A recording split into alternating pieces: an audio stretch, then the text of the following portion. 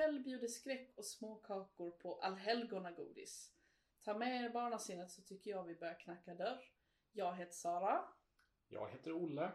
Och högtiden till ära har vi även med oss poddens första gäster. Christian och Mats, kända från Christian och Mats Supershow. Hej, välkomna! Hej! Hej! Tjena! Och ja, ikväll har vi lite barnsliga skräckgrejer att bjuda på. Ja, det är ju barnens finaste högtid nu skulle man kunna säga. Den som alla barn ser fram emot mer eller mindre hela året. Ja, precis. Man kan ju hoppas det i alla fall. Ja, jag har utgått ifrån det i alla fall. Men, så vi gör ju som sig bör att vi samlar våra närmsta vänner här och berättar lite skräckhistorier för varandra. Ja, precis. Spökhistoria heter det kanske när man är barn. Ja, det skulle ju kunna vara pandemin som är orsaken till att vi inte ser så mycket häxor ute. Men jag vill ju tro att det är för att alla barn ändå har varit så pass duktiga och spökat ut sig på hemmaplan så att vi slipper bli alltför hårt ansatta av svart magi här kring. Ja, det tror jag på. Det tror jag också på. Jag tror på den unga generationen. Ja. Nu när de inte spökar ut sig på påsken längre så... Precis. Vi har frångått vårt vanliga tema med småkakor lite grann igen ska vi säga. För vi gjorde det till midsommar också. Men det är ju en liten specialare idag. Så vi har gjort en pumpapaj. Precis. Jag vet inte vad vi kan säga om den bakningsprocessen egentligen. Det var ju en ganska så stark... Den hade ju en ganska stark prägel av gör om, gör rätt. Eller vad säger du? Ja, 3:e gången gilt. Alltså det blev så pass till och med. Ja, först var det ju att när vi gjorde degen så råkade vi i råsocker istället för vanligt. Eller var det som gick fel? Ja, precis. Det var ju lite svårtolkat recept kan man säga. För det skulle ju vara 2 sorters sockersätt till hela pajen. Men jag råkade ju ta fel sockerdosering. Det skulle vara nämligen den som var till fyllningen. Så jag råkade ha den sockermängden i degen istället.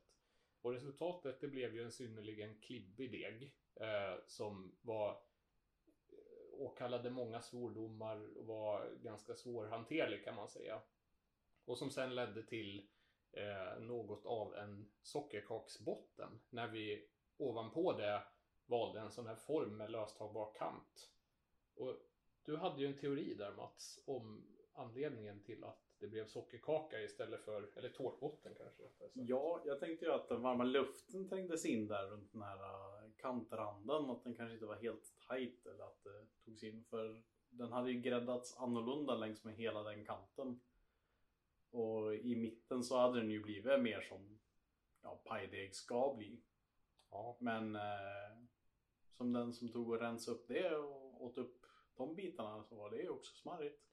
Ja, jag tyckte det blev ett ganska så trevligt, vad säger man? Ett ganska så trevligt misslyckande. För vi fick ju en ganska så robust sockerkaka och mumsa i oss till sena kvällsfikat igår. Ja, jag var också nalla en bit där.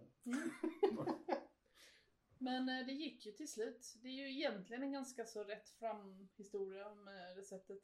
Alltså, gör deg. Gör en smet med egentligen bara pumpa, ägg, grädde och lite kryddor. Ja, precis. Och pumpan hade du rostat i ugnen innan, va? Jajamän. Men ska vi ta och hugga in då? Ja, men jag tror väl att du gör det. Det låter som ett utmärkt förslag. Ja, toppen.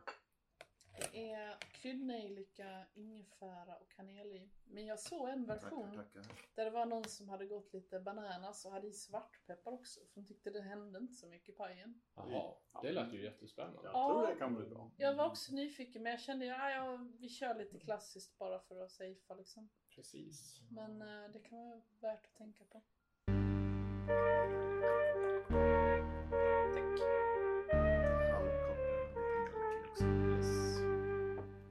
Nu tänkte att vi skulle prata lite om vår podd där, eller? Mm. Ja. Det vore ju kul att få höra lite kort om vad ni sysslar med. Ja, vart ska vi börja? Alltså, det är ju 2 stycken retrotomtar, eller vad man ska säga. Kan man väl säga Och vi behövde kanske någonstans att kunna gnälla av oss eller informera folk om vad som är viktigt här i världen. Ja, få utlopp för all vår djupa kunskap.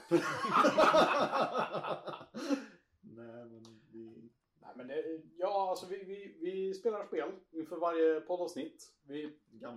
Gamla spel Såklart.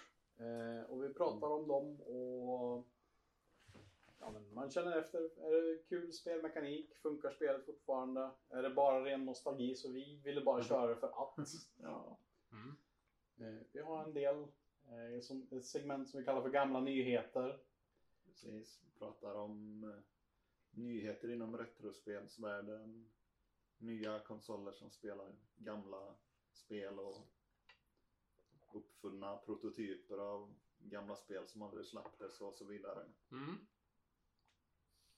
Ja, men det är spännande.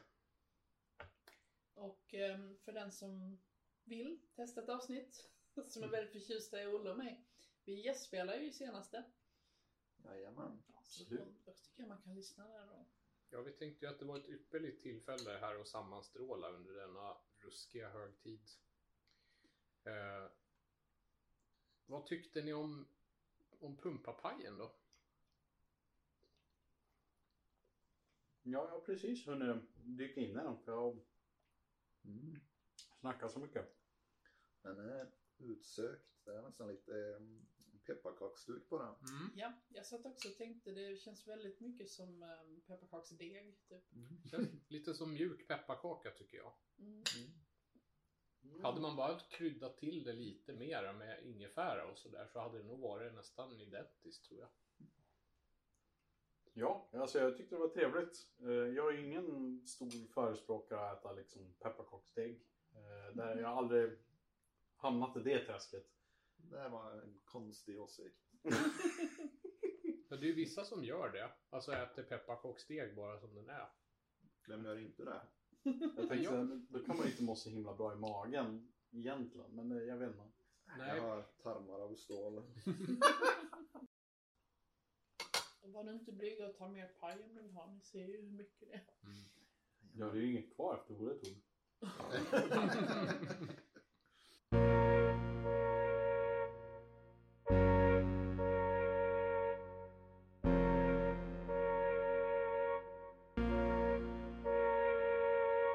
Alla vi som är med nu i den här lilla fika-salongen som vi har ju fått i uppgift nu att ta med sig någonting som skrämde slag på dem som barn.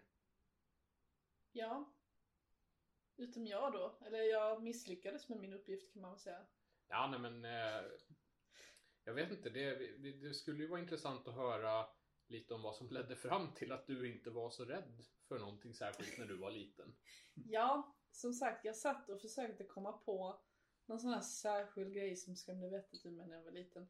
Jag kunde inte komma på liksom någon media direkt. Och vi nystade lite i det ifall det var det här att jag i princip aldrig varit förbjuden att se skräck eller läskiga grejer. Och jag såg ju Hajen när jag var 2-3 år liksom. Och jag tyckte synd om Hajen.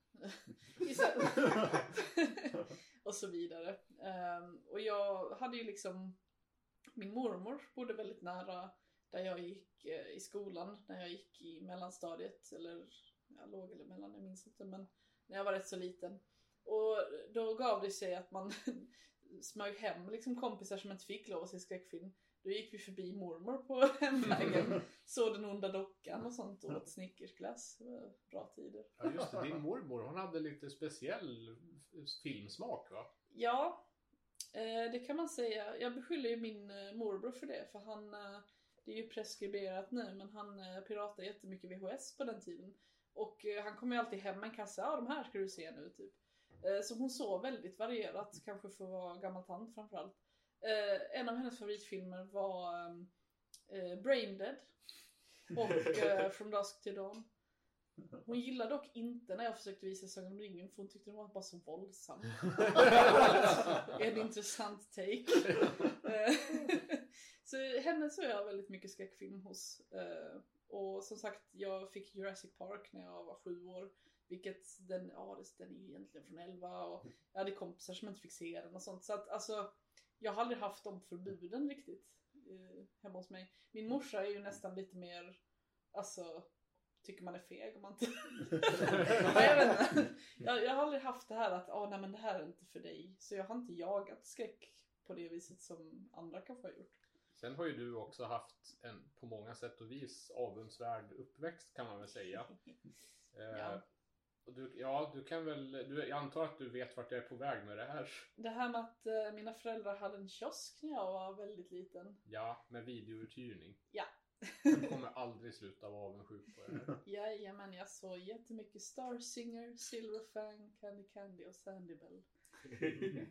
Det var goda tider. Men du hade ingen familjemedlem som traumatiserade dig med olika skräckexperiment för att hålla upp dig?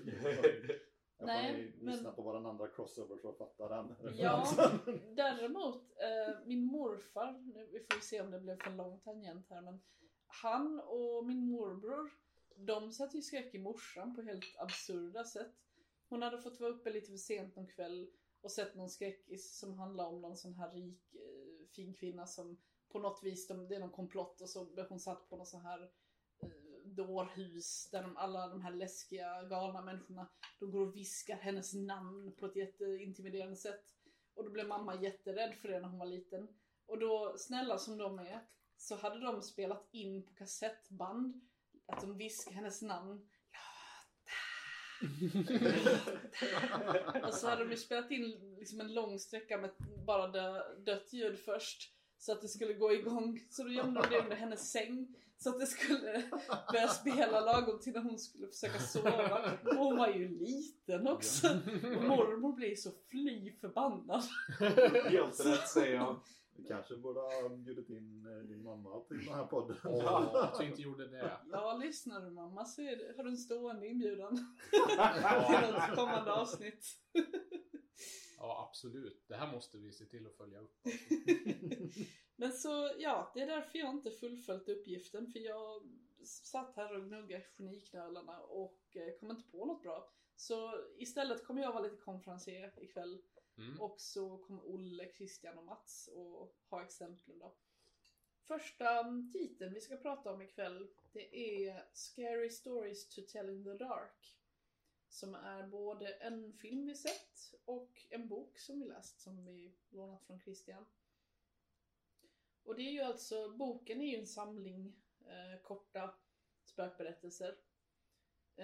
Som sen filmen har inkorporerat i liksom ett helt nytt narrativ kan man väl säga. Filmen utspelar sig på 60-talet. Och handlar om ett gäng lite så här halvutstötta ungdomar som på Halloween går ut och ska trick or treata tillsammans. Och särskilt där tjejen i gänget är lite extra, och det går rykten om henne att det var på grund av henne som hennes morsa stack och lämnade henne och farsan och lite sådana issues. Och sen är de väl alla liksom, de har sina olika quirks och så. Men de går ut och besöker ett övergivet hus som hör till på Halloween då. Där en mobbare också har tagit sig in och stänger in dem typ, så de tvingas att samarbeta lite där inne. Och det är väl då de hittar den här boken som tillhör Sarah Bellows, som är en sån här lokal spöklegend om att hon läste skräckhistorier för barn. Och sen att hon rövar bort barn gick det väl också. Ja, precis. Berättelser om. Det gick väl också rykten om att hon hade skrivit sina spökhistorier i deras blod. Ja, precis. Och tjejen i det här gänget då, Stella tror jag hon hette. Hon tar med sig den här boken. Och hon märker vid något tillfälle att den börjar skriva sig själv typ. Och berättelsen handlar om en gemensam vän till dem. Som de ringer upp honom och försöker varna, för de ser att okej, det är en berättelse om någon kvinna som lagar gryta på en stortå som hon hittar. Varpå han kommer hem och öppnar kylen och ska värma på grytan som hans morsa har lämnat och liksom Så ringer och han undrar, vad vill ni då? Står där och mikrar sin skål och tar en slev. Ja, och han tror ju inte alls på det här som de säger heller, utan han säger mer eller mindre, men vad är det här för dumheter? Jag vill äta i fred bara liksom. Precis, och lagom till att han upptänker att nej, det där var nog inte Klimp. Så hör han ju också att det ropas i korridoren, Where's my toe? Och det går inte så bra för honom, kan man väl avsluta det med. Nej, precis. Det kan man väl säga. Jag vet inte, är det dessförinnan också som den här skolmobbaren har stött på eller vad heter det, fågelskrämman ute på åkern också? Ja just det, den glömde jag bort. Ja, den är också väldigt obehaglig. Han går ju och vandaliserar fågelskrämman som beslutar sig för att ge igen, kan man väl säga. Ja, och detta ganska rejält. Jag vet inte om vi behöver gå in på några detaljer kring den scenen, men det är en ganska otäck scen i alla fall. Ja. Det var nästan bättre att spara den. Precis, jag tycker väldigt effektiv scen. Ja, verkligen. Sen efter en så råkar de alla ut för sin egna berättelse, eller vad man ska säga, som då är från den här antologisamlingen då. Ja, vi behöver inte gå in på alla, men jag kom på ett rim med en som jag måste få säga. Spindeln i kinden. Den är jag tvungen att nämna. Men jag tycker också att vi kanske inte ska avslöja för mycket. För mycket är ju behållningen och bara se vad de kommer på. För det är ganska kreativa och ganska vidriga grejer. Och det är en ganska ny film också som ligger ute på Netflix. Tidigare så har vi tagit upp rätt så gamla filmer. Så här kan vi ju spara lite spoilers kanske. Ja. Absolut. Men det är ju filmen. Och vi har ju sett den innan. Och nu när vi såg om den så slår det väl oss båda hur egentligen olämplig den är för barn. Kanske. Ja, precis. Det var egentligen den filmen, kommer jag ihåg, som var uppslaget till det här avsnittet nästan. För att vi tänkte oss att men barnskräck, det är ju... Vi tyckte ju båda att, tror jag i alla fall, att den var bättre än många vuxenskräckisar som har gjorts liksom. Och det är ju en film uppenbarligen som riktar sig till i alla fall lite yngre personer, i och med att boken är en barnbok från början och den har ganska låg åldersgräns. Den är väl PG-13 tror jag. Ja, jag tycker ju det är en väldigt bra tonårsfilm. Den riktar sig ju absolut till yngre, för den handlar om ungas problem på många sätt och så. Men den är rätt så grov ändå. Ja. Man ska inte vara för ung och se den, tror jag. Nej. Jag tycker man känner lite av det här som var i många äldre filmer, att det kan vara hur hemskt som helst så länge det inte är blod. Ja. Det är inte i alla fall inte några större mängder så här, våld så sett i filmen. Nej, det är mer så här skräckel typ. Ja. Mycket. Det var så jag kom ihåg den, liksom att den hade liksom nedtonade våldsinslag. Men det jag tänkte på när vi såg den igår, det är det att den är ju inte mindre otäck för det. Nej, snarare tvärtom. Ja. Särskilt i den här scenen som vi inte nämnde nu med fågelskrämman, tyckte jag att var otäckare utan absolut. blod. Det är mycket så här mardrömsscenarion också, skulle jag säga. Mycket drömlogik i en del scener. Ja, vi pratade ju lite om det igår, att många av de här historierna egentligen både i boken och i filmen tycker jag följer någon sorts mardrömslogik liksom. Att hela premissen är så absurd liksom. Vi var inne på det här med den här tån i grytan till exempel. Och premissen till den historien är att det var en mamma som var ute och gick, och så gick hon förbi en åker, och där växte det en stor tå. Och det är ju en obehaglig... Det är liksom... Hade den rötter? Ja, det kommer vi ju till i boken sen. Men liksom hela premissen är ju fullständigt vansinnig egentligen. Liksom. Det är liksom, det är nästan Lewis Carroll nivå på det liksom, att det är liksom absurt eller bisarrt på något sätt. Ja. Jag kommer ihåg från när vi såg filmen första gången. Jag tycker att den fångar väldigt mycket av den här ungdomliga skräckkänslan som jag tycker är den bättre typen av skräckfilm. När det kan vara både läskigt, lite äventyrligt och att det är inte bara så här psykologisk jumpscare, äckelskräck. För bara att de har den här boken, att de kan veta vad som ska hända. Lägger en ganska så schysst jag vet inte, filter för tittarna, veta okej, något sånt här kommer hända, så liksom det förbereder tittaren på det sättet. Så jag tycker det var jätte nice på så vis. Och särskilt med att den är så himla, ja, som du säger, lite tokig med att det är en soppa med en tå i de käkar, och det är problemet. För det är väldigt mycket, ja men alla de här ja men Are You Afraid of the Dark-böckerna och hela den jargongen, Goosebumps styrker på det. Ja, precis. Fast här är det ju kanske ännu råare liksom. Ja, i den här filmen då har de ju tagit upp det några år på tittarna, att det liksom ska ju vara äldre personer. Men de har ändå kvar den här äventyrliga skräckmomentet som jag tycker är viktigt för ungdomsskräck. Ja, jag håller med. Det är ju ganska så starka unga karaktärer liksom, som är, ja men de har liksom en agens och de har kapacitet att uträtta saker, och de driver handlingen framåt, så de är inte bara passiva offer liksom. Nej. Jag gillar också det här temat, de introducerar filmen med att historier kan hela och de kan såra, och liksom att det spelar roll vad man berättar för historier. Och det är ju dels liksom för att boken är så här, ja men här är ett gäng historier du kan berätta för dina vänner, och det är temat.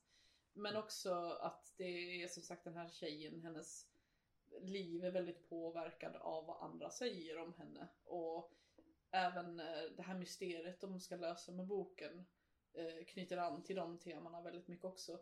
Jag tyckte de gjorde det väldigt fint och väldigt tydligt utan att vara övertydligt, som det annars gärna blir, att karaktärerna vänder sig och stirrar rätt in i kameran och säger det här är det är precis som i min bakgrundshistoria. Utan jag tyckte de knöt ihop allt. Det är ett väldigt nice paket, hela filmen på något vis. Det var inte mycket att gnälla på den. Jag kan inte riktigt komma på någon kritik jag har faktiskt. Inte för att det är en perfekt film, men den har inga stora brister någonstans tycker jag. Nej, alltså den kritik som jag kan fundera på är väl framförallt i förhållande till målgrupp och sådär. För som sagt, den är ganska otäck. Och frågan är, skulle man ta ner den i åldrarna ett snäpp, så är frågan om den skulle bli lite för barnslig, och skulle man ta upp den ett snäpp så är frågan om den skulle vara för grov kanske. Då hade filmen inte varit bra. Nej, jag landade någonstans. Jag landade i det när jag allt eftersom jag resonerade, så det håller jag verkligen med om.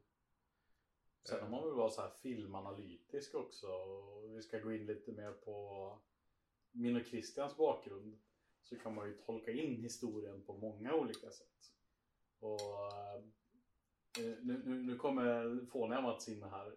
Jag tycker ju man kan läsa in det liksom också som så här spelindustriskräck för min del. För att det var kostnaden av DLC, just med att boken uppdateras med de nya grejerna. Man måste ta del av det och få in det på det viset. Oj, det var en väldigt intressant och oväntad take. Ja, men jag började tänka på det när Sara satt och summerade. Jag bara, det här låter ju som de liksom har fått tag i DLC som de måste ha och sånt. Ja, jag gillar att fiska. Ja, det var intressant. Ja, det var en tolkning som jag absolut inte hade tänkt på själv. Så det var definitivt intressant input tycker jag. Det är så här boken som är Fear of Missing Out. Ja. Angående boken förresten. Jag ska vilja lite med det. Jag har inte läst. Vi fick låna en bok av Christian som är alla 4 böcker som skrevs med Scary Stories to Tell in the Dark. Varav jag läst ut den första då. Så jag har inte läst allting, men många av de berättelserna som de använde i filmen återfanns ju där. Jag hoppade också och tog en särskild, det var ju en känd bild på en viss kvinna. Så jag läste den också, och den är också med i filmen. Det är ju, jag tyckte det var jättetrevlig läsning, men framförallt jag var ju helt hänförd av bilderna. Ja, det är ju en bok som verkligen lever på illustrationerna. Ja, de är riktigt ruggiga, tycker jag. Bland annat var det ju en väldigt vacker häst med. Ja. Kan det vara där vi har våldhörningen kanske? Ja, men den ser för snäll ut för det, tycker jag. Skenet bidrar. Ja. Nej, men det är ju någon sån här väldigt dimmiga, tuschlaverade bilder typ. Som är otroligt vackra, som jag tycker att är man det minsta nyfiken av det vi pratar om, så ska man definitivt bildgoogla och bli frälst, för här är min ge. Jag tyckte en sak som var kul med den boken, det är ju det här med, alltså som jag kom på allt eftersom jag läste vissa av historierna.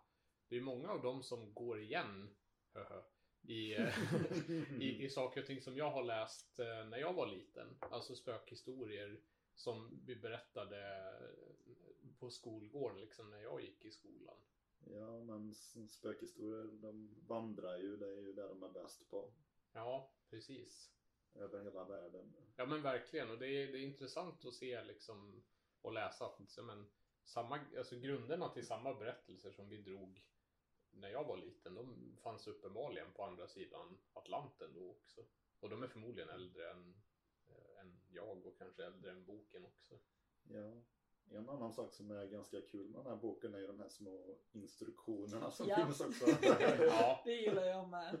Hur man säger, vid det här tillfället ska du hoppa på din närmsta kompis och skrika, det är jag som ska äta upp dig. Det bästa tycker jag var instruktionerna som bara sa, I'm here, you scream. Ja. Det blir så himla gemytligt att sitta och läsa och verkligen tänka sig in i de här sammanhangen liksom. Ja. Det fanns ju även med lite sånger med noter till också. Ja, just det. Och jag tänkte på det just nu när vi såg om filmen, att den här om vad heter det? Hearse, likvagnen. Precis, likvagn. De hade ju en sång om den som finns noter för i boken. Det är ju jättecharmigt, tycker jag. Ja, precis. Ja, det var väldigt fint, och jag vet inte, nu vet inte jag vad den här boken har för liksom nationellt ursprung från början. Är den brittisk eller amerikansk? Eller? Jag är ganska säker på att den är amerikansk. Jag tyckte det, att det kändes som att den hade en så tydligt amerikansk prägel liksom när man läste. Ja, den känns ju verkligen som de här klassiska som man har sett i många gamla filmer när scouterna sitter runt lägereld. Ja, exakt så. Det känns ju som en bok som är som gjord för det liksom. På tal om, jag tänkte Christian att det var ju du som introducerade oss både till filmen och boken. Ja. Hur kom du i kontakt med? Ja, det är en bra fråga. Jag gillar ju att söka efter sådana här gamla klenoder från 80-talet. Men just den här tror jag faktiskt det inte var mer än så att jag hittade en cracked-artikel på Halloween som handlar om sådana här klassiska spökgrejer ifrån USA. Alltså jag måste säga Christian, jag är lite besviken, för jag hoppades att du skulle säga att en dag så låg den bara på nattduksbordet. Men då klipper vi bort den här bilden och så lägger vi den där istället.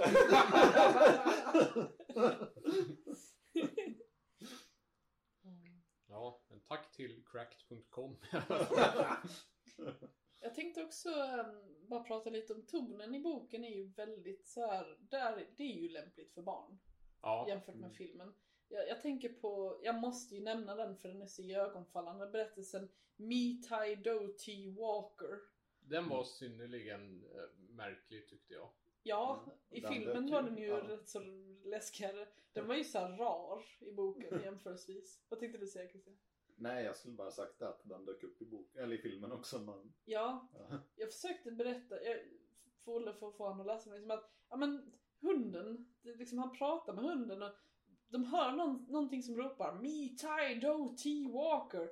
Och så börjar hunden bara litchi kitchi kollimol. Det är liksom inte jättesagt huslig stämning tycker jag. Jag vet inte om jag tyckte det var just det var så där jätteläskigt kanske.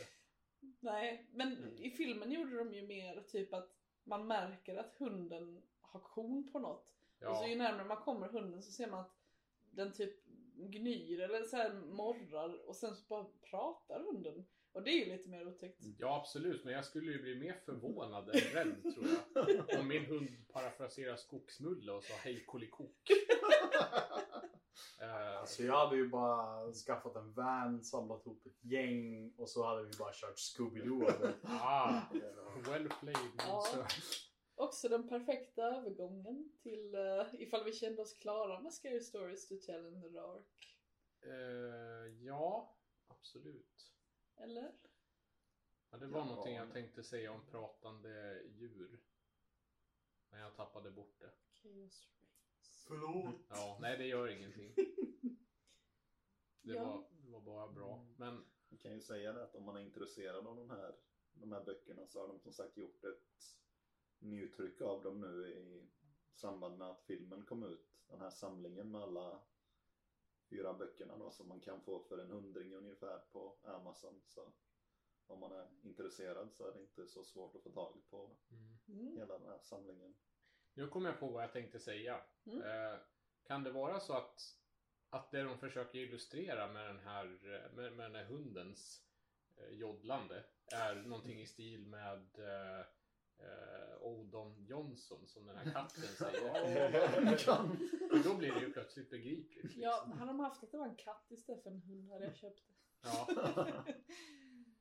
Big Billy kan man googla på. Cat talking, Big Billy. Så kan man ha en rolig eftermiddag. Ja.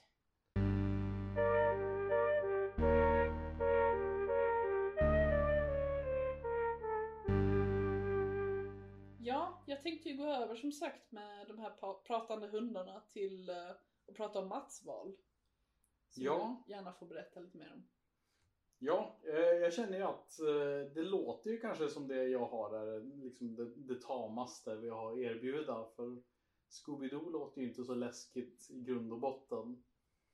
Men jag har också haft väldigt svårt att kunna beskriva varför just det här avsnittet som jag ska prata om var läskigt för mig. Men som liten kunde inte jag se på det avsnittet själv. Och då hade jag ju ändå liksom inspelade band med flera timmar med olika Scooby-Doo-avsnitt och sånt. Men just det avsnittet blev alltid så här lite illamående och liksom skrämde upp mig på kvällen om man körde det för att somna till någonting. Så fick jag som ung gå upp och, barn, gå upp och liksom så här, antingen spåra tillbaka bandet och börja om från början eller liksom byta till ett annat band som inte hade det läskiga avsnittet. Jag antar att det byggdes upp mycket skräck då att du visste att nu är det bara en kvar innan. Ja, jag räknade ju avsnitt varje gång. Och en viss mängd av avsnittet, liksom de första här minuterna och sånt var helt okej. Men avsnittet jag pratar om är avsnittet som är ju inspirerat av den huvudlösa ryttaren och Ichabod Crane. Sleepy Hollow. Ja, Sleepy Hollow. Fast han hette ju inte Ichabod Crane här. Han hette ju Engelbrekt Trana. I den svenska översättningen, jag kom ju på det när vi hade sett en bit av avsnittet. Jag bara, det här ringer inte samma klockor. Det måste ha varit på engelska. Och anledningen varför jag inte kommer ihåg det här är för att jag och Christian, vi håller på att plöja igenom all Scooby-Doo igen. Och vi kollar på alla de svenska språken. Och jag har kollat på engelska. Så det är lite förvirrande med vilket språk som gällde. Jag tycker det var så intressant att översätta Ichabod Crane till Engelbrekt Trana. Det är som så här, ska man översätta Indiana Jones till så här Grängesberg Jonsson eller? Alltså det är nästan lika upprörande som om man skulle byta ut Frodo Bagger till Frodo Säcker. Ja, det har ju hänt. Det är det värsta. Shots fired! Har någon av er läst den här originalhistorien på svenska? Vet om de faktiskt översatte namnet? Nej, och jag är ganska obekant med den egentligen. Jag har sett Sleepy Hollow, men that's about it. Jag för mig jag har sett en gammal Disney short men också men jag minns inte det så bra. Ja, men det ska nog finnas en sån tror jag. Jag har inte sett den själv. Ja, den är också spooky. Ja. Den tyckte jag också var läskig. Det är kanske någon koppling där för mig. Att jag har sett den och så kopplade det till Scooby-Doo-avsnittet. Men nu när vi kollar på det. Dels så satt jag ju och liksom så här småskämdes. För att man är ju medveten att det här är ju inte läskigt på något vis nu när vi kollar på det. Och så får ni genomlida någonting som jag tycker är alldeles underbart. Som är den svenska dubben av Scooby-Doo.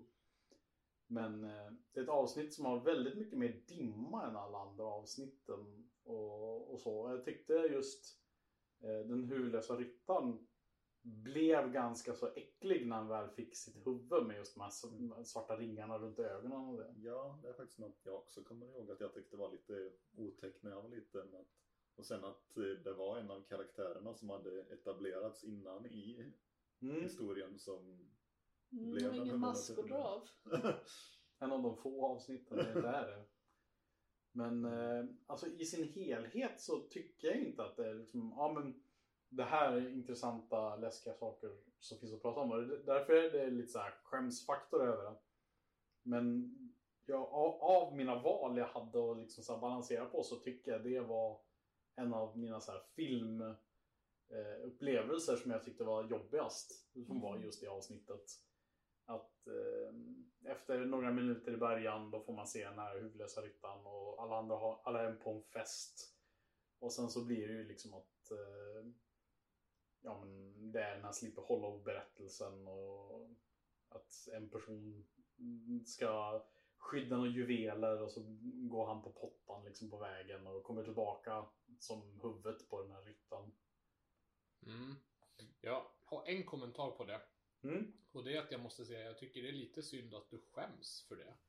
För jag tycker verkligen man ska ta vara på alla de här små rysliga minnena som man hade när man var liten. Det finns för mig ingenting att skämmas för med det liksom. Ska vårda sina trauman. Precis. Jag vet inte, jag har full förståelse för att man tyckte den typen av saker var ruskiga när man var liten. Inte för att nu låter det som att jag är någon sorts auktoritet som man ska kolla med om det är okej eller inte. Och det är inte vad jag menar, men jag menar att man kunde ju bli rädd när man var liten i grunden för saker och ting som inte överhuvudtaget var läskiga. Och det här har ju ändå liksom tydliga skräckelement i sig liksom. Absolut. Ja. Men det som jag också tycker är kul med det finns ju mycket läskigare Scooby-Doo-avsnitten där. Som den ansiktslösa juveltjuven, han som går runt i en lila cloak, och det är ju ganska så äcklig och så. Ja, just det. Jag minns ett avsnitt som skrämde mig jättemycket när jag var liten. Var avsnittet där han var vid Loch Ness. Och det var ett spöke som flög ifrån ett torn och flög rakt emot kameran. Ja, alltså det finns ju säkert många som har väl sin trauma från Scooby-Doo. Men det som jag också tyckte var lite så här skämmigt från min sida, i och med att jag inte har något så här konkret med att ja, men just den här scenen var så äcklig, eller just det här, för det är bara som en avsnittet är som en entitet, alltså nästan som så som Batman ska vara genom att kalla han för The Batman. För mig är det The Scooby-Doo episode som jag tycker var läskig. Och att ni kanske inte kan relatera till det på samma sätt och måste genomlida den här svenska versionen. Det är det jag känner också lite var det här värt deras tid? Jag vet inte. Men jag känner ju så här att, eller jag hoppades ju på att du såg det här som ett tillfälle att få Sara och mig att pinna oss igenom Scooby-Doo. Ja, men alltså då hade man ju kunnat, om man ska vara så för ta ett bättre avsnitt. Ja, alltså de här två, trots att de påstår att de är skräckexperter här, gillar ju inte Scooby-Doo, så jag vet inte hur mycket jag skulle lita på dem. Men så här, alltså när jag var liten, så jag var alltid så fruktansvärt besviken på Scooby-Doo. För alltså, man gick liksom, alltså för hela premissen ända fram till slutet var ju guld. Men sen så skulle de alltid liksom ta bort masken från monstret. Och säga, nej det var inget spöke utan det var den där tråkiga trädgårdsmästaren.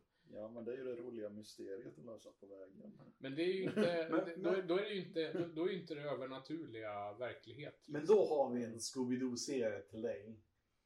Med Scooby-Doo and the 13 Ghosts. Är det en crossover med filmen 13 Ghosts? Nej, det är bättre. Ja, precis.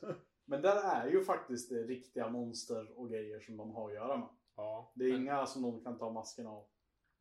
Ja, jag vet inte. Jag vill ju här säga till Scooby-Doo preliminärt too little too late. För jag känner att jag blev ärrad av den här frånvaron av riktiga spökerier när jag var liten.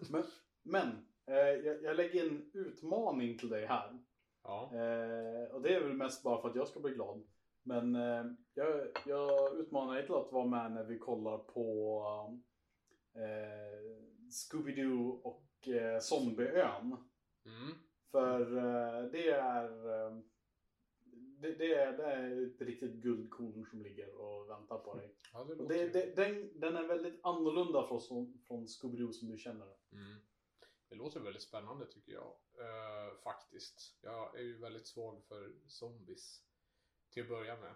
En sak som jag tänkte på för att gå tillbaka till lite tidigare spår. Jag var ju, apropå det här med att vara rädd för saker som idag framstår som tramsiga. Så kommer jag ihåg att när jag var liten så var jag livrädd för vissa Bamse-avsnitt. Det är när Bamse var i öknen och träffade på den här anden i flaskan. Släpp ut mig. Exakt.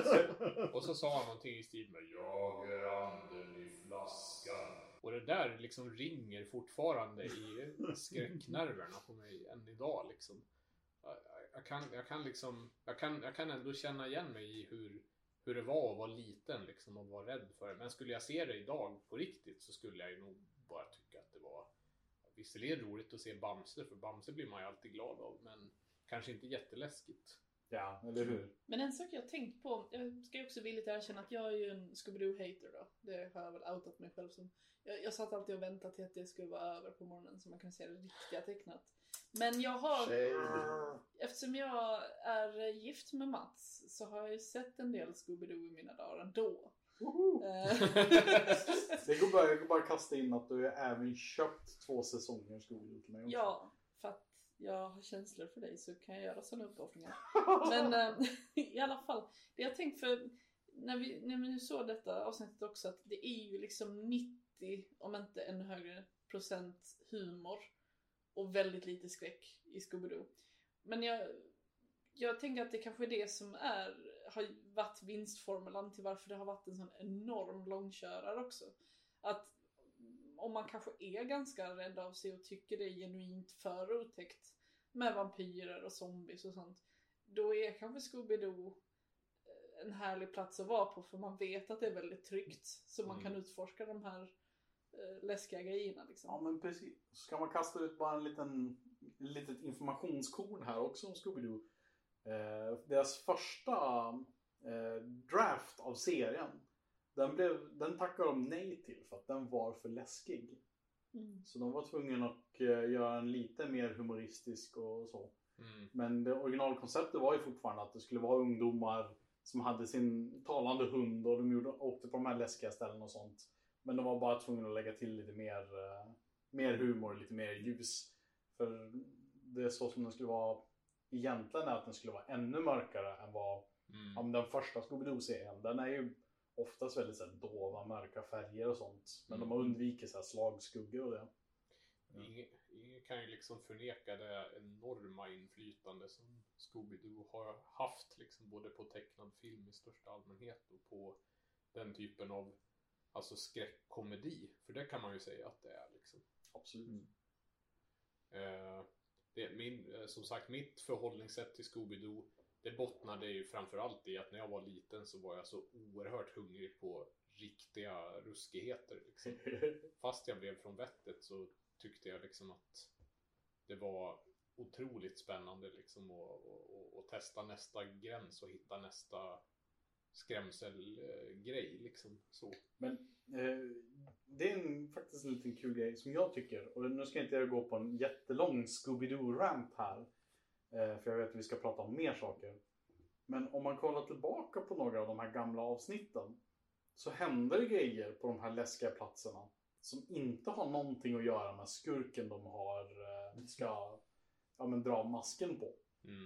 till exempel som att det kan vara ett avsnitt då Shaggy är rädd för spöket, stan och pratar och bara jag önskar jag hade en sån här grej. Och så går de runt ett spökslott och så liksom så här kommer det fram en grej svävandes till han som är den här måltiden. Och liksom bara, men får inte en sked också? Och så liksom dyker upp en sked och han bara, vad gott.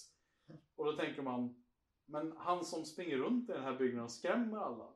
Har han byggt en contraption, alltså en maskin som gör det här? Eller var kommer de här ifrån? Och det finns ju också avsnitt där de använder svart magi och typ trollar om varandra till andra skepnader. Men just Shaggy och Scooby är så pass dumma eller skrattar bort att de inte fattar att det var det som faktiskt hände. Mm.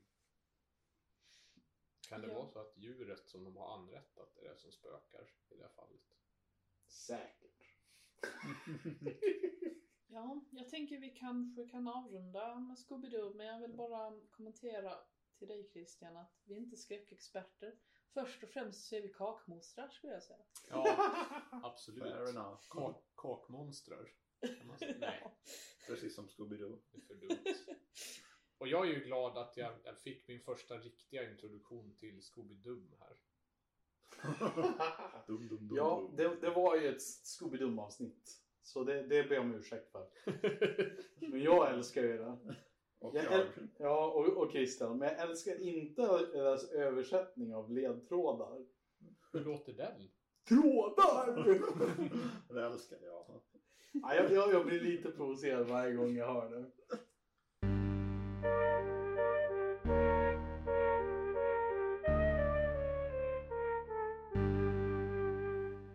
Ja, från en älskad barnskräckserie till en annan. Are you afraid of the dark? Har vi sett ett särskilt avsnitt som Christian valt ut. Just det. Are you afraid of the dark? Eller Rädd för mörkret som det hette här i Sverige. Just det. Var en serie som jag tittade på lite då och då. Jag var ju som sagt sån som gärna jagar efter skräck, men jag var också ganska lättskrämd. Så det var lite slumpmässigt vad som skrämde mig kan man säga. För ibland kunde jag se riktiga som är vuxen skräckfilmer utan att bli påverkad. Men sen så när jag var på skolan så var jag tvungen att springa ut ur rummet när vi skulle sjunga spöksången. Men Rädd för mörkret kollade jag på ibland och det var också lite varierande vad som påverkar mig där och inte. Men det var ett specifikt avsnitt som skrämde mig så mycket att jag aldrig mer vågade se på serien innan gymnasiet, många år senare. Och det är ett avsnitt som heter The Tale of the Hatchling. Mm. Och ska jag ta genomgången eller vill någon av er göra det? Ja, för det gör hur du vill. Jag vet inte, jag kan väl bara flika in att jag följde ju Are You Afraid of the Dark som besatt alltså när den gick på tv. Det var nästan en helig tid alltså framför, alltså oftast på sommarlovsmorgon var det väl det gick. Ja. Tippen och sånt där. Jag försöker komma ihåg var jag sådan, de var på juniorfyran eller vad det kan ha varit. Jag tror att det var en SVT-serie, men jag kan inte svära på det. Jag är inte heller säker, men... Det fanns ju vissa sådana här kanadensiska produktioner. Nu vet jag inte om det här är en sån, men det fanns ju... Are You Afraid of the Dark är kanadensisk. Ja, det är det. För det fanns ju en till också, den här... Du vet säkert vilken jag pratar om. Han killen som slår huvudet i en sten och förflyttas till något postapokalyptiskt land där det bara är barnen som är kvar. Han som ligger i koma. Ja. Och Mirror Mirror. Ja, just det. Ja.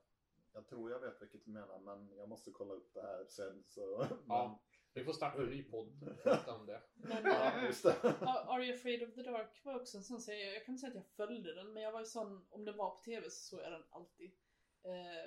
Den är så himla bra koncept tycker jag. För de som inte har någon aning om vad det är för serie så är det en klubb som några barn har som går ut på att berätta spökhistorier för varandra. Midnattssällskapet. Jajamän. The Midnight Society. Jag tyckte det var så coolt. Och de kastar ju, vad var det? Pulvermjölk. Du kastar pulvermjölk in i elden så det flammar till och så började de, det var så coolt. Man ville ju bara ha det kompisgänget liksom när man var liten. När man var liten så var det ju kanske inte egentligen pulvermjölk som jag tänkte på, utan jag tänkte att det här är ju någon mystiskt pulver som... Ja, de avslöjar ju inte det i serien, utan det var många år senare jag fick reda på vad det var egentligen. Jag var alltid, störde mig alltid på att de var så himla otrevliga alltid innan de skulle berätta historierna. Så enda gemensamt de hade var att berätta de här historierna och bara, men nu är vi kompisar igen. Men det var ju lite de här 90-talets sån här cool kid-attityden att man skulle vara så här tyken mot varandra. Det var då man var riktiga kompisar. Ja, det är sant. Men vill du berätta lite om avsnittet också? Ja, precis. The Tale of the Hatchling då. Det här avsnittet som traumatiserar mig. Det handlar om 2 stycken barn, 2 syskon som ska börja på en ny sån här internatskola medan deras föräldrar ska iväg på någon sån här affärsresa, tror jag det var.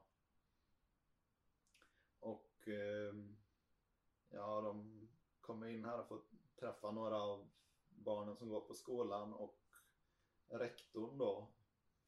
Och när de pratar med rektorn så går brorsan, killen av de här 2 syskonen, det är en bror och en syster då, hans sån här armbandsur, larmet går på det och rektorn reagerar väldigt kraftigt på det. Men de skakar väl bara av sig det.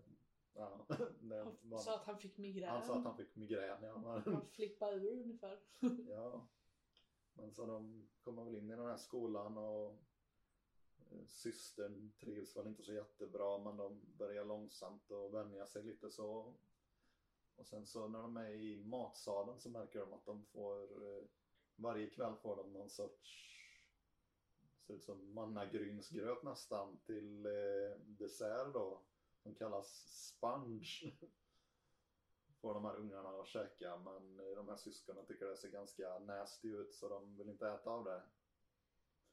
Och så en kväll vaknar de då av att alla andra barn i skolan går upp som i trans och går ner till skolans källare.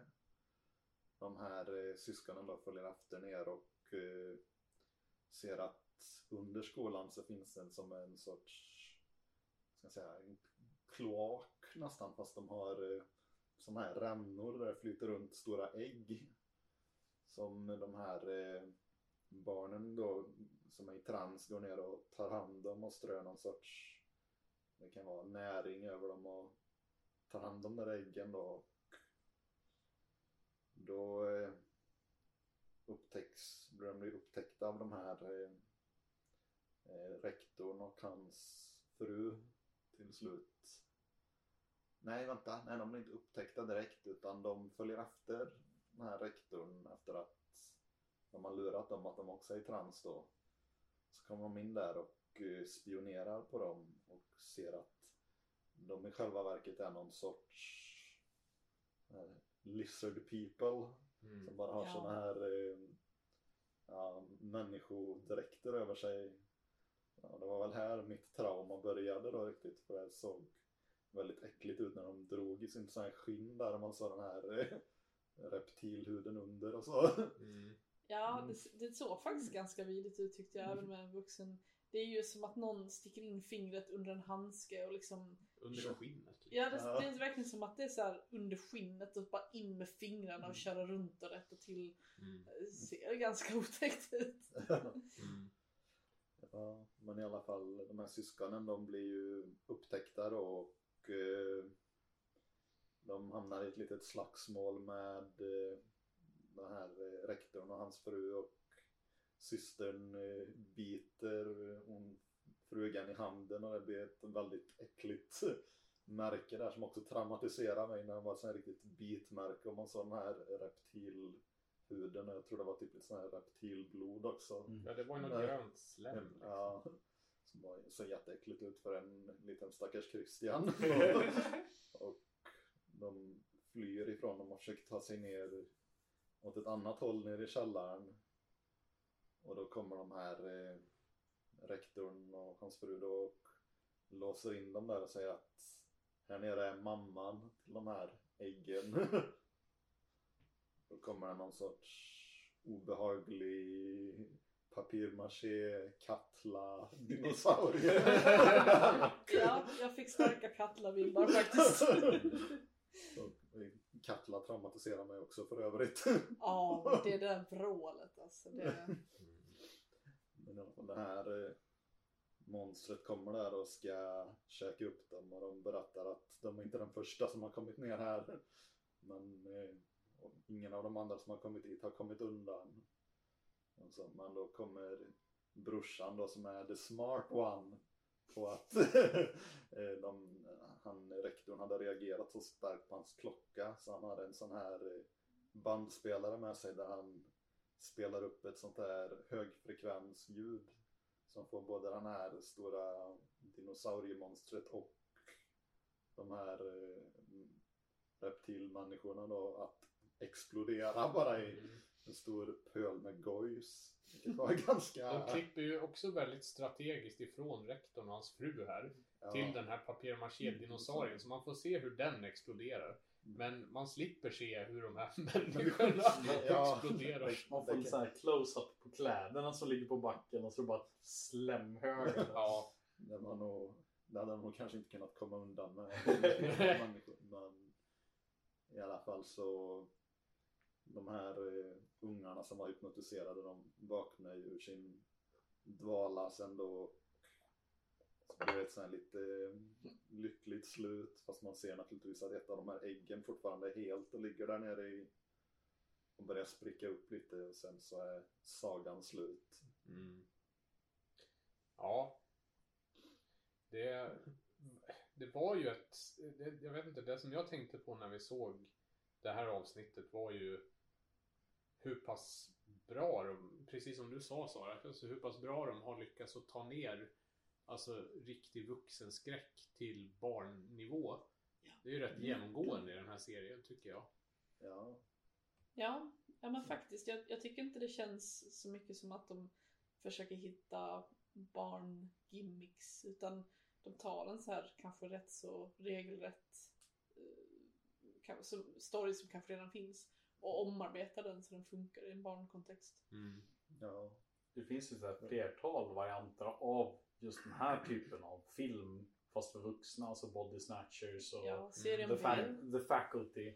Jag kommer ju ihåg att jag ursäkta mig, såg det här avsnittet också som liten, men jag hade ju blivit introducerad till V först och den tyckte jag var riktigt obehaglig också, för då bland de första scenerna jag såg var ju det här när de typ knivskar någon över ansiktet och så var det här ödlansiktet framme där. Ja. Så jag fattar helt det här med att det är äckligt med människodräkten de var på, för det planterade V väldigt bra. Det tangerar ju också lite Lovecraft skulle vilja säga. Alltså, jag vet inte om det liksom har varit en medveten referens, men det är ju ändå lite samma teman som återkommer. Alltså urhistoriska eller förhistoriska uråldriga väsen som är liksom slämmiga ödleliknande saker och klär ut sig själv i människoskepnad liksom. Och som är på väg tillbaka, inte minst. Ja, man vet inte, alla de här historierna från Lovecraft till Are You Afraid of the Dark kanske är tidiga varningar på de här reptilian conspiracy som vi har för tiden. Det var en väldigt svag jigg som var i den lilla tunneln. Ja, absolut. Det skulle det mycket väl kunna vara. Jag hade ju en teori om att David Icke såg det där avsnittet när han var liten. Men jag tycker det var någonting som var genomgående i Are You Afraid of the Dark. Alltså just det här att de kunde ta ner ganska så ruskiga historier och berätta dem på en nivå som ändå var tolererbar för barn liksom. Jag kommer ihåg det avsnitt ett av de avsnitt som skrämde mig mest, för det var rätt så många. Det var ju det här med clownen på den här konstiga cirkusen, och de slog vad om att någon skulle våga gå in och ta näsan. Ja. Det var liksom en clowndocka, en robotclown eller vad man ska säga. Ja, det är ett av de riktiga klassiska avsnitten som nästan alla som sett serien minns väldigt tydligt. Ja, Jag minns det ju inte minst av en anledning, och det är ju det att jag såg ju det där när jag gick på dagis. Och då var det en kompis till mig som berättade om att han hade sett filmen Det, alltså Stephen Kings Det. Och berättade att det var en jätteläskig clown som höll på och härja loss liksom. Och för min del så jag trodde ju att det här var det avsnittet. Så jag såg ju det och så kom jag tillbaka till dagis och så sa jag, nu har jag också sett den här filmen. Men det hade jag ju verkliligen inte, för det är ju en helt annan sak. Men det passar in på det här temat som vi säger, att det är som vuxenskräck fast anpassat för barn. Ja, precis. Om på tal om Stephen King så är det ju precis samma nivå på mobbarna i Are You Afraid of the Dark som i en Stephen King-film. Ja. Det är de mobbigaste jäkla ungarna alltså. Ja. Men det jag ändå tycker med just det avsnittet Olle tog upp nu. Nu ska inte bli en jättelång tangent på ett annat avsnitt. Men jag blev rekommenderad bara igår eller i förrgår en som pratade om just det avsnittet. Och tog upp det här att det som egentligen är det absolut läskigaste i avsnittet, det är den enda scenen man får se människoclownen i just det här karnevalhuset. Annars är det ju bara den här robotclownen som gäller. Och det är så himla weird att den äckligaste grejen i hela avsnittet är bara med på den platsen. Liksom finns inte med någon annanstans.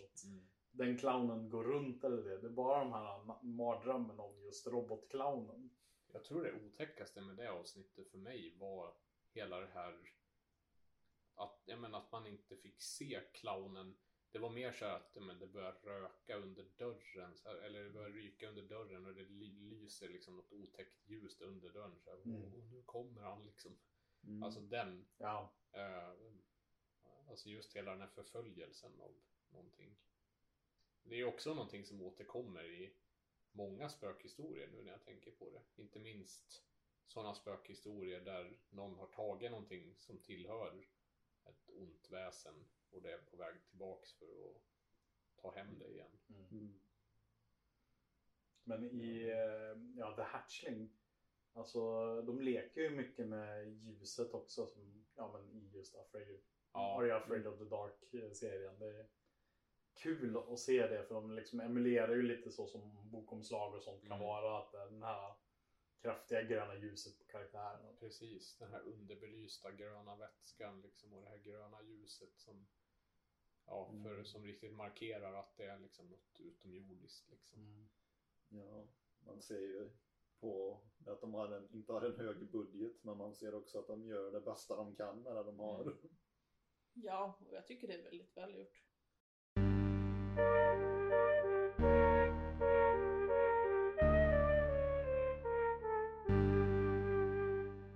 Men vi ska rikta lyktan nu mot lite mer svensk skräck. Christian hade ett bonustips här. Ja, en annan sak som skrämde upp mig ganska mycket när jag var liten var de här böckerna om svenska spökhistorier av Dan Höjer. Som det finns en väldig massa av de här böckerna, men de heter alltid någonting med i någon variant av det här: svenska spökhistorier, Sveriges rysligaste spökhistorier, Sveriges kusligaste spökhistorier och så vidare. Men just den som jag ville ta upp idag heter bara rakt av svenska spökhistorier. Och framförallt två av de som jag har läst nu precis som påminde mig om hur de skrämde mig när jag var liten. Och ni har ju läst dem också nu. Så vi kan ju ta lite om just de här två. Den första av dem var ju en som hette Döden på nätet. Ja, jag tyckte det var kul för första jag läste. Jag tänkte att men det måste ju vara något fiskenät eller något. Jag tänkte inte den skulle vara så modern som den var faktiskt. Jag dubbelkollade när boken var från. Bara för liksom. När var den från? 98 var den Ja, tryckt. Men jag vet inte om det är en ny tryck kanske. Ja, jag vill minnas att jag läste den när jag gick i grundskolan, eller när jag gick i antingen lågstadiet eller mellanstadiet, så då måste det ju ha varit precis i slutet på mellanstadiet då, för sen så började jag ju på högstadiet och då var det ett nytt bibliotek, så det måste ha varit precis sista året där då. Ja, den var ju väldigt påpasslig nu när vi introducerar er podd och så, för det är ju den handlar ju om datorspel. Ja, det kan man nästan säga. Det handlar om en ung kille som sitter ensam hemma och surfar på den här nymodiga grejen som kallas internet. Och bläddrar runt mellan massa olika sidor. Och så en dag kommer han in på sökordet spöken. Och så klickar sig vidare till någon sorts gammal... Ja, det var väl en guidad tur av något spökslott här i Sverige. Ja, precis. Och det var någon blodfläck som aldrig... Som hela tiden kommer tillbaks typ. Ja, precis. Och när han är inne och surfar på den här sidan så kommer han plötsligt in på någon sorts video av en tjej som springer runt och skriker på hjälp. Så hör han en röst som beskriver hans eget rum där och säger att han är med i det här spelet nu, att han måste trycka på rätt bokstav på tangentbordet, för annars kommer den här tjejen att dö då. Ja, precis. Och han sitter där och grunnar på vad det kan vara. Och sen i slutändan så trycker han väl bara på alla tangenterna typ. För att han bara, men jag ger upp. Han får panik, ja. Han har ju det i bakhuvudet att han kan ju alltid bara dra ur sladden eller så och stänga ner allting om det blir för läskigt. Men det går ju inte riktigt här tyvärr. Nej. Och inte bara med det, när han har slagit ner handen så blir ju, spelet eller det han ser upprörd på han. Och säger liksom efter att kvinnan har dött av den här yxmördaren eller vad det var, så börjar det knacka och dunka på hans dörr. Och så börjar han lägga ihop ett och ett att vänta, nu är jag i det här spelet. Och kollar mot skärmen och ropar till det han tänker är någon annan som har surfat in på den sidan, och nu ser han att bara, du måste trycka på rätt knapp. Ja, i alla fall det var ju precis, jag tror att året innan jag läste den här historien var första gången jag hade surfat på internet själv, så påpassligt. Jag tyckte ju, som sagt vi läste 2. Jag tyckte denna var den mindre läskiga. Jag tyckte mer den var lite kul just för att vi pratar mycket spel och det är alltid kul med så här daterade internetgrejer liksom.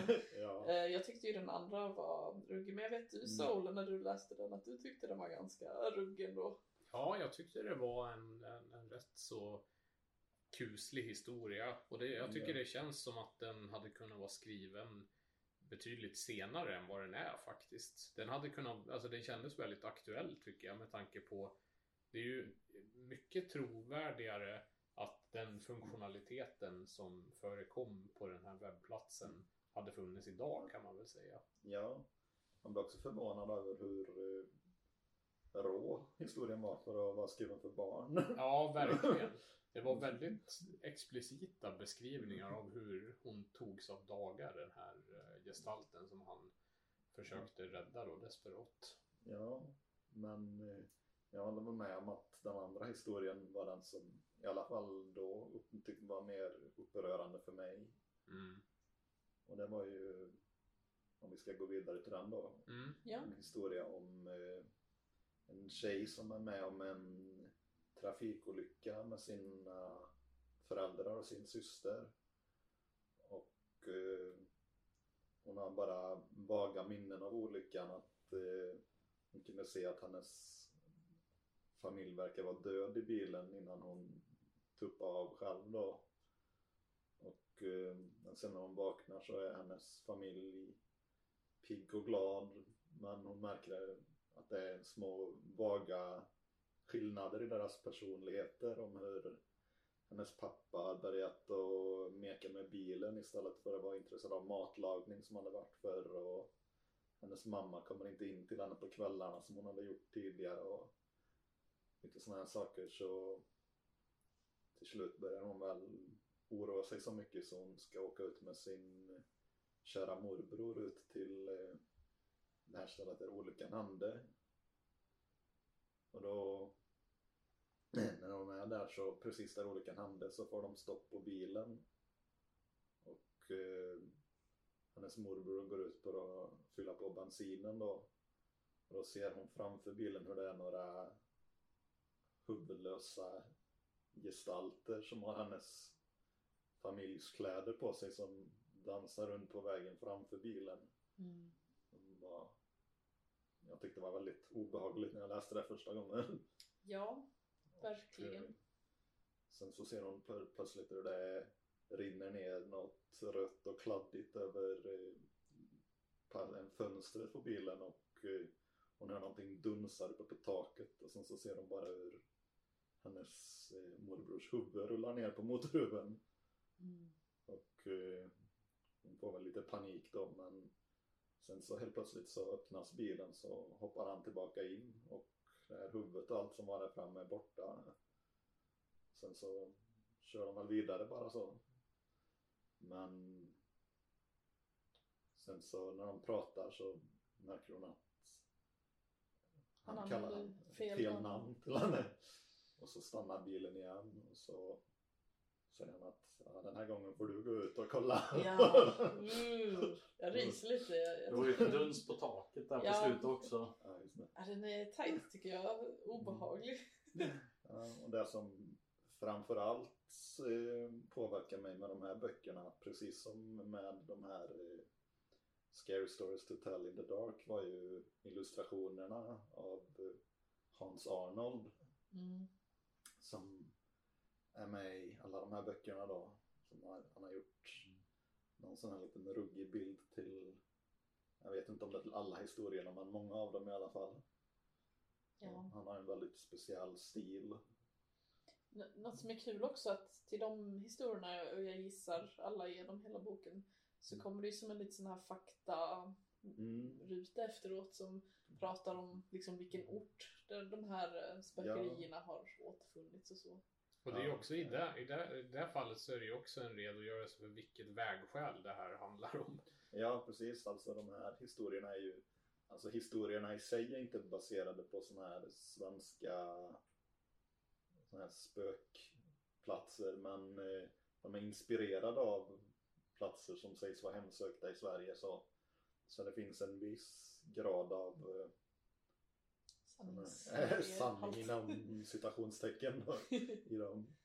Så det är ju lite extra kusligt och kul att läsa om också. Ja, verkligen. Jag tyckte just den här med dubbelgångarna var så otäck för att ja, men hon just det där att ens familj beter sig annorlunda. Det kan ju dels vara bara att det är så med livet, att förändring i sig är otäckt. Och sen så också, hon resonerar ju själv att jag kanske upplever någon form av chock från bilolyckan. Ja, och sen, eller att det var de som hade det. Ja, precis. Man kan ju få skador av sådana här trauman som gör att man ändrar personlighet lite så. Precis, det finns ju till och med, jag tänkte på det när jag läste den, det finns ju till och med de som är med om något jättetraumatiskt som byter språk och sånt. Så att det är liksom, det är inte utom rimlighetens gränser. Men sen att det bara eskalerar och Ja, för att vara en så pass kort historia så är den väldigt effektiv tycker jag. Ja. Även för vuxna. Ja, jag gillar att den är lite smart också. För man och jag kan ju tänka mig att de som lyssnar kanske funderar på men varför tog de inte henne första gången? Men det var ju på grund av krocken kvaddade ju bilen så pass mycket så att den höll ju fast henne och hade liksom jag vet inte, revbenen eller något sånt hade skadats. Så hon satt ju fast och kunde inte tas därifrån. Ja. Och så berättar de ju att när ambulanspersonalen kom dit och sånt och de hade skurit ut henne ur bilen, så hade de dödsförklarat de andra. Men att de bara vaknat till liv under resan. Ja. Och sen så bara, nej men nu har de mer livsenergi än tidigare liksom. Ja. Jag kan tänka mig att läsa mer i de här böckerna. Jag tyckte det var väldigt trevligt. Ja, som jag sa så finns det fler böcker i den här serien än vad jag minns det som när jag läste dem som liten. Och det finns väl, jag köpte ju 6 av böckerna nu inför den här podden för att friska upp minnet lite om det. Och det fanns, ja det finns nog minst 10 av dem i alla fall. Om inte ännu mer. Ja. Så mycket att läsa om man gillar det här. Väldigt kul också med den lokala anknytningen tycker jag. Ja.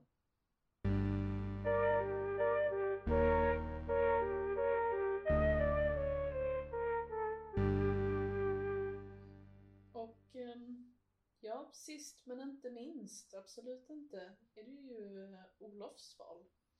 Ja, jag har ju valt ut någonting som både fascinerade mig något alldeles otroligt och också skrämde slag på mig. Alltså ofta känner jag att de sakerna hänger ihop till stor del i saker och ting som jag uppskattade under min barndom kan man väl säga. Och det jag hade tänkt att dela med mig av i det här lilla midnattssällskapet så att säga och som ni andra också har fått ta del av, det är ju kassettbandet Förskräckliga historier som är inspelat av Anders Granström någon gång under 90-talet. Och den här kassetten, den som sagt, den både fascinerade mig och skrämde upp mig något alldeles otroligt. För här har vi också återigen då en typ av lokalt förankrade spökhistorier som han berättar då. De utspelar sig på Österlen i Skåne i en liten by som hette Östra Vemmerlöv, som förmodligen finns någonstans eventuellt där om man skulle vilja gräva upp den. Och fokus i det här kontinuerliga narrativet är i alla fall en 7-årig pojke inledningsvis som heter Mårten Holgersson som konfronteras med en, ja, vad ska man kalla henne för? På kassetten så kallas de ju för sortekonor. Och det är väl en sorts, hur skulle man beskriva dem egentligen? Häxor är fel ord. Är det något i stil med den här svarta damen som är en sån klassisk? Eller? Ja, kanske. Eller det är väl snarare någon sorts, det är nog fel att säga. Ja, jag fick någon sorts Pomperipossa-vibbar av den. Ja, av en av dem får man ju det. Det är ju 2 stycken som förekommer i den här kassetten. Ja, den andra är ju mer Maleficent-aktig. Ja. Men jag hade nog sagt häxan då. Ja, det är den närmsta man kommer, tror jag. Jag vet inte, det som jag skulle nästan vilja beskriva de här kvinnovarelserna som är väl ursprungligen någon typ av häxa som har liksom övergått i någon sorts demoniskt stadium nästan på grund av kopplingar till helvetesmakterna liksom. För de beskriver ju att de här häxorna han beskriver att de här häxorna beter sig på väldigt speciella övernaturliga sätt. Det som händer i den första berättelsen är ju att det här utspelar sig för 300 år sedan då. Och den första berättelsen den inleds då med att lille Mårten går genom adelsfrökens slottspark i den lilla by där de bor. Och den här adelsfröken, hon är så väldigt, väldigt vacker och han brukar alltid ta omvägen genom den parken när han går till skolan då för att lära sig läsa och skriva då, eftersom inte det var obligatoriskt på den tiden. Och han brukar då titta på henne genom slottsfönstren då när hon väldigt, väldigt underskön vandrar igenom sina spegelsalar.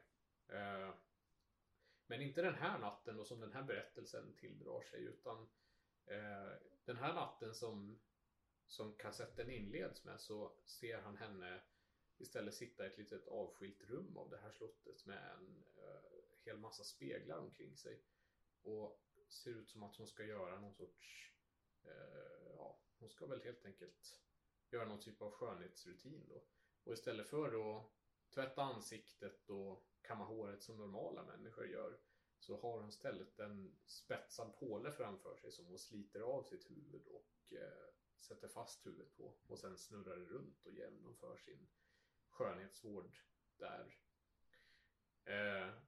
Och det här gör ju lille Mårten väldigt rädd och väldigt upprörd. För han springer runt och skvallrar över hela stan om att adelsfröken är en sortikona. Och det får ju hon då reda på sen. Vilket sen leder till själva upprinnelsen i berättelsen då. Då hon efter en tid ska dö och har som sista önskan då att Mårten ska spendera 3 stycken nätter i kyrkan tillsammans med hennes kista. Det är liksom allt hon önskar sig när hon ska till att dö. Och där börjar ju den här berättelsen då. Jag tänkte väl inte berätta så mycket mer i detalj hur den här berättelsen går sen. Men vi får ju i samband med det här och efter det då följa Mårtens öden, kan man väl säga, efter att ha blivit konfronterad med den här första dosen av ondska eller vad man ska säga. Och precis som för mig när jag var liten så skrämmer ju det här slag på honom. Men han blir också väldigt fascinerad och sugen på att lära sig mer om ockultism och ondska och att bekämpa den, som sagt.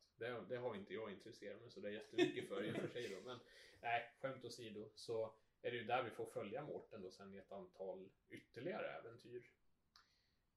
Och den här kassetten har ju haft extremt stort inflytande på mig och vad jag har kommit att bli intresserad av sen. Den har ju både liksom den här folkliga anknytningen. Det finns liksom en plats att ta på, precis som i de här spökhistorieböckerna som du nämnde. Och det finns också en otroligt spännande koppling, eller liksom, jag tycker de här kassetterna överbryggar på ett väldigt fint sätt det här med folktro och ockultism, eller rättare sagt djävulsdyrkan eller djävulstendenser eller vad man vill kalla det. Och de är väldigt, väldigt ruskiga. Jag tycker att de är för sin tid väldigt unika, de här berättelserna. Ja, det är väldigt, väldigt inlevelse i den här berättaren också. Helt otrolig inläsare faktiskt. Han gör ju hela grejen, tycker jag, mångt och mycket. Alltså jag skulle vilja kliva in bara och säga en grej där om han. För först när jag startade den här bandet så jag bara nej, det här blir inte bra. Jag blev lite full i skratt i den första minuten också, men det gick snabbt över. Alltså den var suverän. För jag satt också och tänkte liksom bara okej, hade den här rösten skrämt mig när jag var liten? Men så tänker jag in mig hur jag var när jag var liten och så bara ja, alltså jag var ju skrämd av Kalle och chokladfabriken talbandet för det var så himla den här filmen eller vad det var, för att den var så vidrig och äcklig röst och grejer. Och jag tyckte det var det bästa som fanns. Var det med Ernst-Hugo? Ja, ska inte du baktala Ernst-Hugo här? Ja, men han var ju jätteäcklig den. Men för att hålla oss till Mårten och sortikonan och det. Alltså jag känner med kassettbandet, det är väl lite att man får släppa på de här murarna man har på samma sätt när man ser teater eller liksom musikal eller så. Det är ju det liksom att sitta och lyssna på någon som berättar sagor. Ja. Liksom. Och att det inte är en så här cool ljudbok för vuxna utan att det är sagoberättande. Ja. Det är bara att släppa lite på den, skulle jag säga. Ja. Jag tyckte man kom in i det väldigt fort. Jo, men det gjorde man. Ja, det är ju just styrkan med de här kassetterna. Dels tycker jag att det är väldigt, väldigt bra och väldigt, väldigt otäcka också historier för den åldersgrupp som de är riktade mot. De vänder sig ju enligt kassettkonvolutet åt de har en åldersgräns där som är från 9 år. Jag tycker ju själv att jag tycker det är väldigt ungt för de historierna. Sara håller inte med, men hon har ju i och för sig växt upp med hajen som hon tycker synd om. Men jag vill också säga, jag håller med om att de är väldigt otäcka. Men de är väldigt roliga många gånger också. Och det tycker jag inte man får glömma. Men även den som jag tycker var den roligaste av dem har ju vissa grejer som nästan är helt sjuka till sig i samma veva.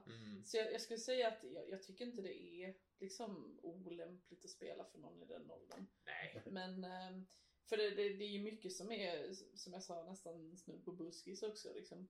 Men det är ändå rätt så... Jag gillar att de håller ju inte tillbaks så mycket på att det ska vara läskigt ändå. Jag tänker på den här med Pomperipossa-aktiga sorterkonan som vill äta upp Mårten. Som han liksom lurar hela tiden. Och de får ju fatt i han till slut. Och så ska lilltösen, sorterkonans liksom yngsta kompanjon, ska vakta honom då eller sådär. Och han lurar henne så att han... Det är hon som åker in i ugnen istället så att sorterkonerna äter upp henne. Ja, det var ganska obehagligt. Ja, och den här den är sången de har. Ja, vi rullar, vi har fästat på Mårten. Och det är så här, den är ju liksom en av de roligaste. Men man sitter ju där och liksom, och hon sorterkonan får ju så här magont. Det är ju mer hon inser att hon ätit upp den. Det är så här, samtidigt som den är väldigt rolig och det är roliga röster och de sjunger, så är det sådär ganska sjukt ändå liksom. Det är ju det. Mårten, han är inte den snällaste alltid. Nej, det är ju väldigt fint tycker jag med alltså den typen av dynamisk karaktär liksom. Det märker man ju inte minst när de läser upp hans egna svartkonstrecept i slutet. Precis. Som han har samlat på sig. Men det är ju verkligen som du säger, alltså det är ju verkligen alltså de spelar väldigt bra, för alla har ju hört den här liksom sagan om trollet eller häxan eller vad det nu är som ska komma och äta upp dig. Men de går ju, alltså Anders Granström här, han går ju ganska djupt in i detaljnivå när det kommer till själva kalasandet. Han beskriver ju hur de spärrar ut sina klor och han beskriver liksom det knasterstekta kadavret. Han beskriver liksom hur det renskrapade skelettet ligger kvar på bordet när de har ätit upp allt kött på det liksom.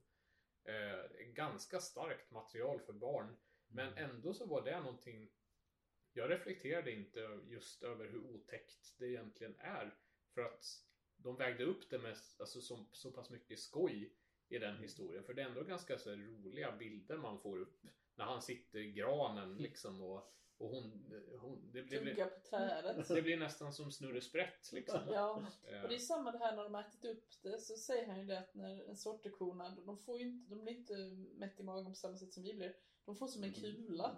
Så magen blir som en stor kula. Så de ligger och rullar på golvet när de äter maten. Och de sjunger det. Vi rullar, för vi har festat på Mårten. Och så ropar han ju tillbaks. Ni rullar, för ni har festat på lilltösen. Och det är så här. Det är ju, och de återkommer till den liksom, det här ramsan. Det är väldigt mycket sånt ramsor och svar och sånt. Och de upprepade 3 gånger. Det hör ju sagor till. Och det är väldigt kul och skojigt och sådär. Men det är också sådär, ni äter typ lilltös. Så det låter så illa. Ja, det är ganska otäckt. Vi får ju också träffa på några ytterligare gestalter i de här kassetterna. Inte minst Beliar. Beliar, ja. Han pratade vi om förra avsnittet av podden, kan man väl säga. Ja, precis. Och jag tycker det är en utsökt, alltså djävulsskildring som de har i det här avsnittet. Ja, de känns lite mer som mindre som ondskan personifierad och mer som en skitstövel bara. Men det tycker jag är liksom väldigt, det är väldigt alltså, ja, jag tycker det var jättebra. Det är en fin tolkning alltså. Jag tycker om de här beskrivningarna om hur han går in på det här bröllopet och bara tar för sig. Jag älskar det. Han tar ju blodet ur bruden och brudgummen. Och han säger om de inte får tillbaks blodet så kommer de ju dö. Och så frågar Mårten, varför gör du så? För det är roligt! Ja. Alltså jag tyckte det var lite weird att men hur ska de få tillbaka sitt blod då? Ja, men då får du sticka hål i hälen och hälla tillbaka in det. Och jag bara, what? Ja, jag gillar det. Jag gillar det här sagotänket. Ja. Det är jättemysigt. Det är verkligen sagologik.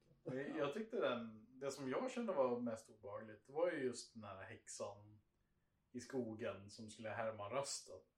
Sortikonen. Ja, men att man fick följa henne som karaktär istället för men Mårten. Så man fick se liksom hur hon arbetade för att lyckas med det hon ville göra. Och liksom att hon skulle lära sig att härma rösten på Mårtens mor. Så han kunde lura Mårten liksom djupare in i skogen. Jag tror det som skrämde mig mest var återigen liksom den här konstanta känslan av att det hela tiden fanns någonting hotandes i bakgrunden liksom. Det var aldrig riktigt bra. Alltså den historien med sortikonan i skogen som ska äta upp Mårten.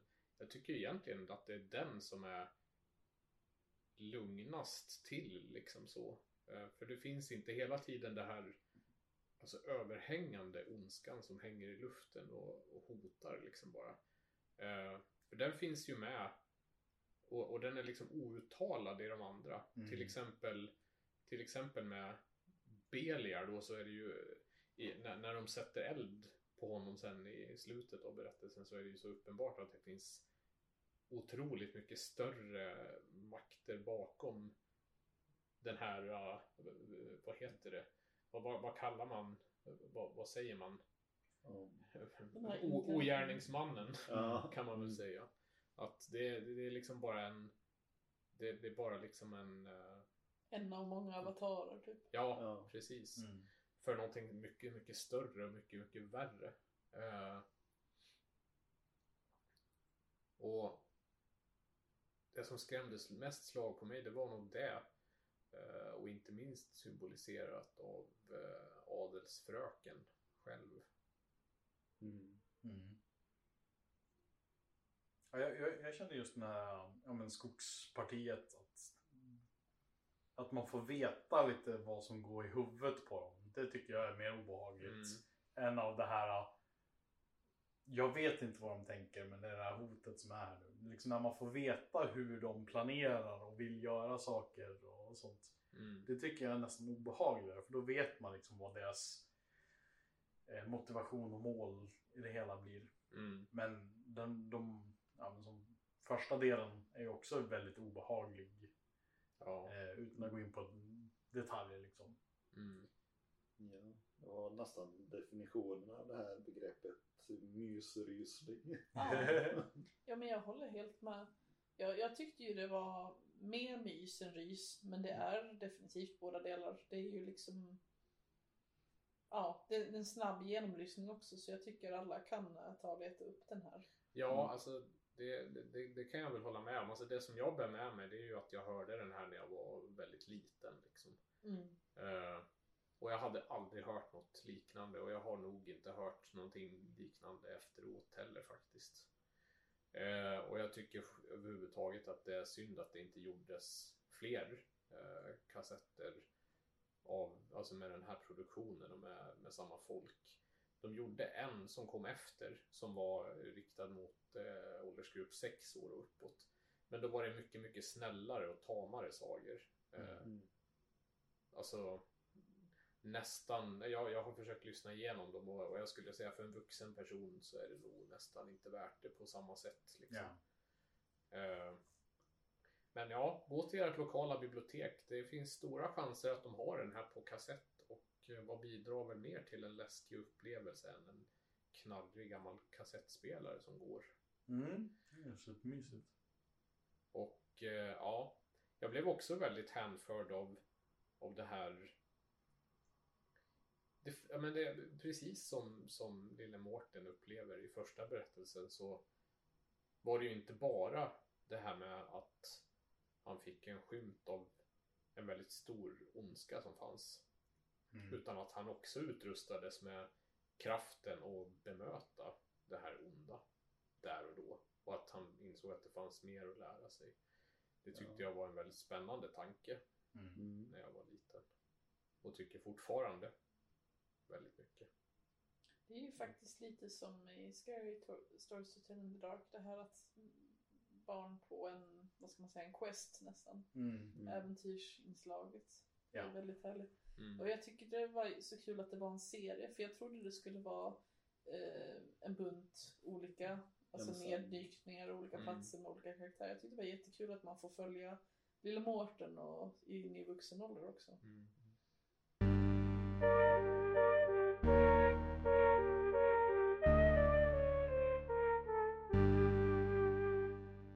Har det kanske blivit dags för våra rysliga rekommendationer nu? Ja, men jag tror väl det, va? Vem vill först? Ska någon av våra gäster kanske få dra en rekommendation till att börja med? Ja, jag tänkte ju, nu vet jag att era rekommendationer inte måste vara just på temat skräck, men nu högtiden till ära så tänkte jag att alla, framförallt ni som bor på lite mindre orter, vill jag rekommendera att kolla in era närmiljöer om det finns några hemsökta platser nära er. Kolla i lokalbiblioteken om det finns några lokala författare som har skrivit om närområdet. Fråga gamla släktingar och ta reda på vart spökena bor nära er. En utmärkt rekommendation tycker jag. Får jag tipsa om en extra sak där? Det finns nämligen ett, jag vet inte vad man ska kalla det, forskningsinstitut. Eller vad man ska kalla det för, som heter Folkminnesarkivet. Som specialiserar sig just på den här typen av lokala berättelser och sägner och allt möjligt. När jag kollade senast så fanns det en funktion där som heter sägenkartan. Där man kan slå upp sin lilla ort och få en kartbild av, liksom, slår man upp, jag vet inte, Munkfrohögen till exempel, så kan man se att här fanns det spöken, här fanns det vättar och här fanns det allt möjligt. Liksom. Ja, det låter ju mycket intressant. Men som sagt, jag tycker det är en jättebra rekommendation. Ta vara på vad gamlingarna omkring er har att säga, inte minst. Ja, bara här i våran lilla kommun så hittade jag ju faktiskt ett par böcker i biblioteket som berättar om vart tomtar och troll bor. Då har vi något att göra efter vi har slutat fikat här då. Ja, precis. Mats, har du något tips? Precis, då kanske det var min tur. Ja, jag tänkte väl ta och plugga ett projekt som jag håller på med. Och det är ju riktat då om det är några eventuella rollspelare som lyssnar på den här podden nu. Jag håller på att skriva ett science fiction rollspel, för jag vill fylla ett litet hål som finns där ute i rollspelsvärlden med ett enkelt men ändå möjligheter till ett komplicerat system för intressant berättande. Och jag letar allt från lite speltestare, folk som kanske är intresserade av att skriva lite historier, eller jag letar ju även folk som tecknar och sånt till det. Så jag vet inte, har ni någon e-postadress till Skräck och småkakor eller något annat sätt de kan nå ut på? Ja, man skriver Skräck och småkakor fast utan så skrack och smakakor @gmail.com. Så skicka ett mail till dem så får de lite extra jobb och skicka ett mail eller prata med mig. Om ni är intresserade av att speltesta eller kanske bara läsa det som finns hittills, eller om ni vill bidra på något vis, så är ni hjärtligt välkomna. Ja, absolut. Hade du något tips, Olle? Ja, jag skulle ju vilja tipsa alla lyssnare om att gå till er lokala bibliotek och se om ni kan försöka få fatt i boken Gröna handen. För det var någonting som jag försökte med inför det här avsnittet men inte lyckades med för att de hade tappat bort boken. Tyvärr. Jag minns den boken som en oerhört läskig läsning när jag var väldigt liten. Det fanns bland annat en historia som hette Engelska dockan, som jag kommer ihåg skrämde fullständigt slag på mig och som gjorde att jag inte kunde sova under många nätter. Det fanns också en historia om tidigare nämnda Gröna handen Det fanns också en väldigt läskig historia som hette Fasters lever. Har du något tips, Sara? Ja, jag kan väl avsluta med att säga att jag rekommenderar alla att kolla upp YouTube-kanalen In Praise of Shadows. Det är en person som pratar skräck. Och det är, jag skulle säga att det är i princip dokumentärer personen gör. Till exempel en 3-delad dokumentär om History of Witches tyckte jag var väldigt bra. Jag skulle också säga om man känner en viss aversion mot YouTube och kanske har en del fördomar om en viss YouTube-jargong och så skulle jag säga att det här är en bra kanal. Den är väldigt så här, vad ska man säga, torr och korrekt, och det känns som någonting man kanske hade sett på SVT eller inte vet jag. Liksom det känns väldigt professionellt gjord, och jag tycker den är väldigt trevlig. Så det låter lite som att du anpassar den här sales pitchen till mig här. Ja, känner du dig träffad så? Ja, lite kanske. Ja, men tack kära vänner för en god fika och en bra pratstund. Ja, tack för pajen. Ja, tack så tack för att ni fick vara med. Ja, tack ska ni ha för att ni ville vara med. Det var väldigt trevligt att ha er med i podden. Det tycker jag absolut. Och tack till alla lyssnare. Ja. Så ja, vem ska vi nu donera pajen till är ju den ständiga frågan. Jag tycker vi kan donera pajen till Scooby-Doo. Eller till Pennywise, för han är en riktig pajas. Ah! Ja, där har vi det. Mycket bra.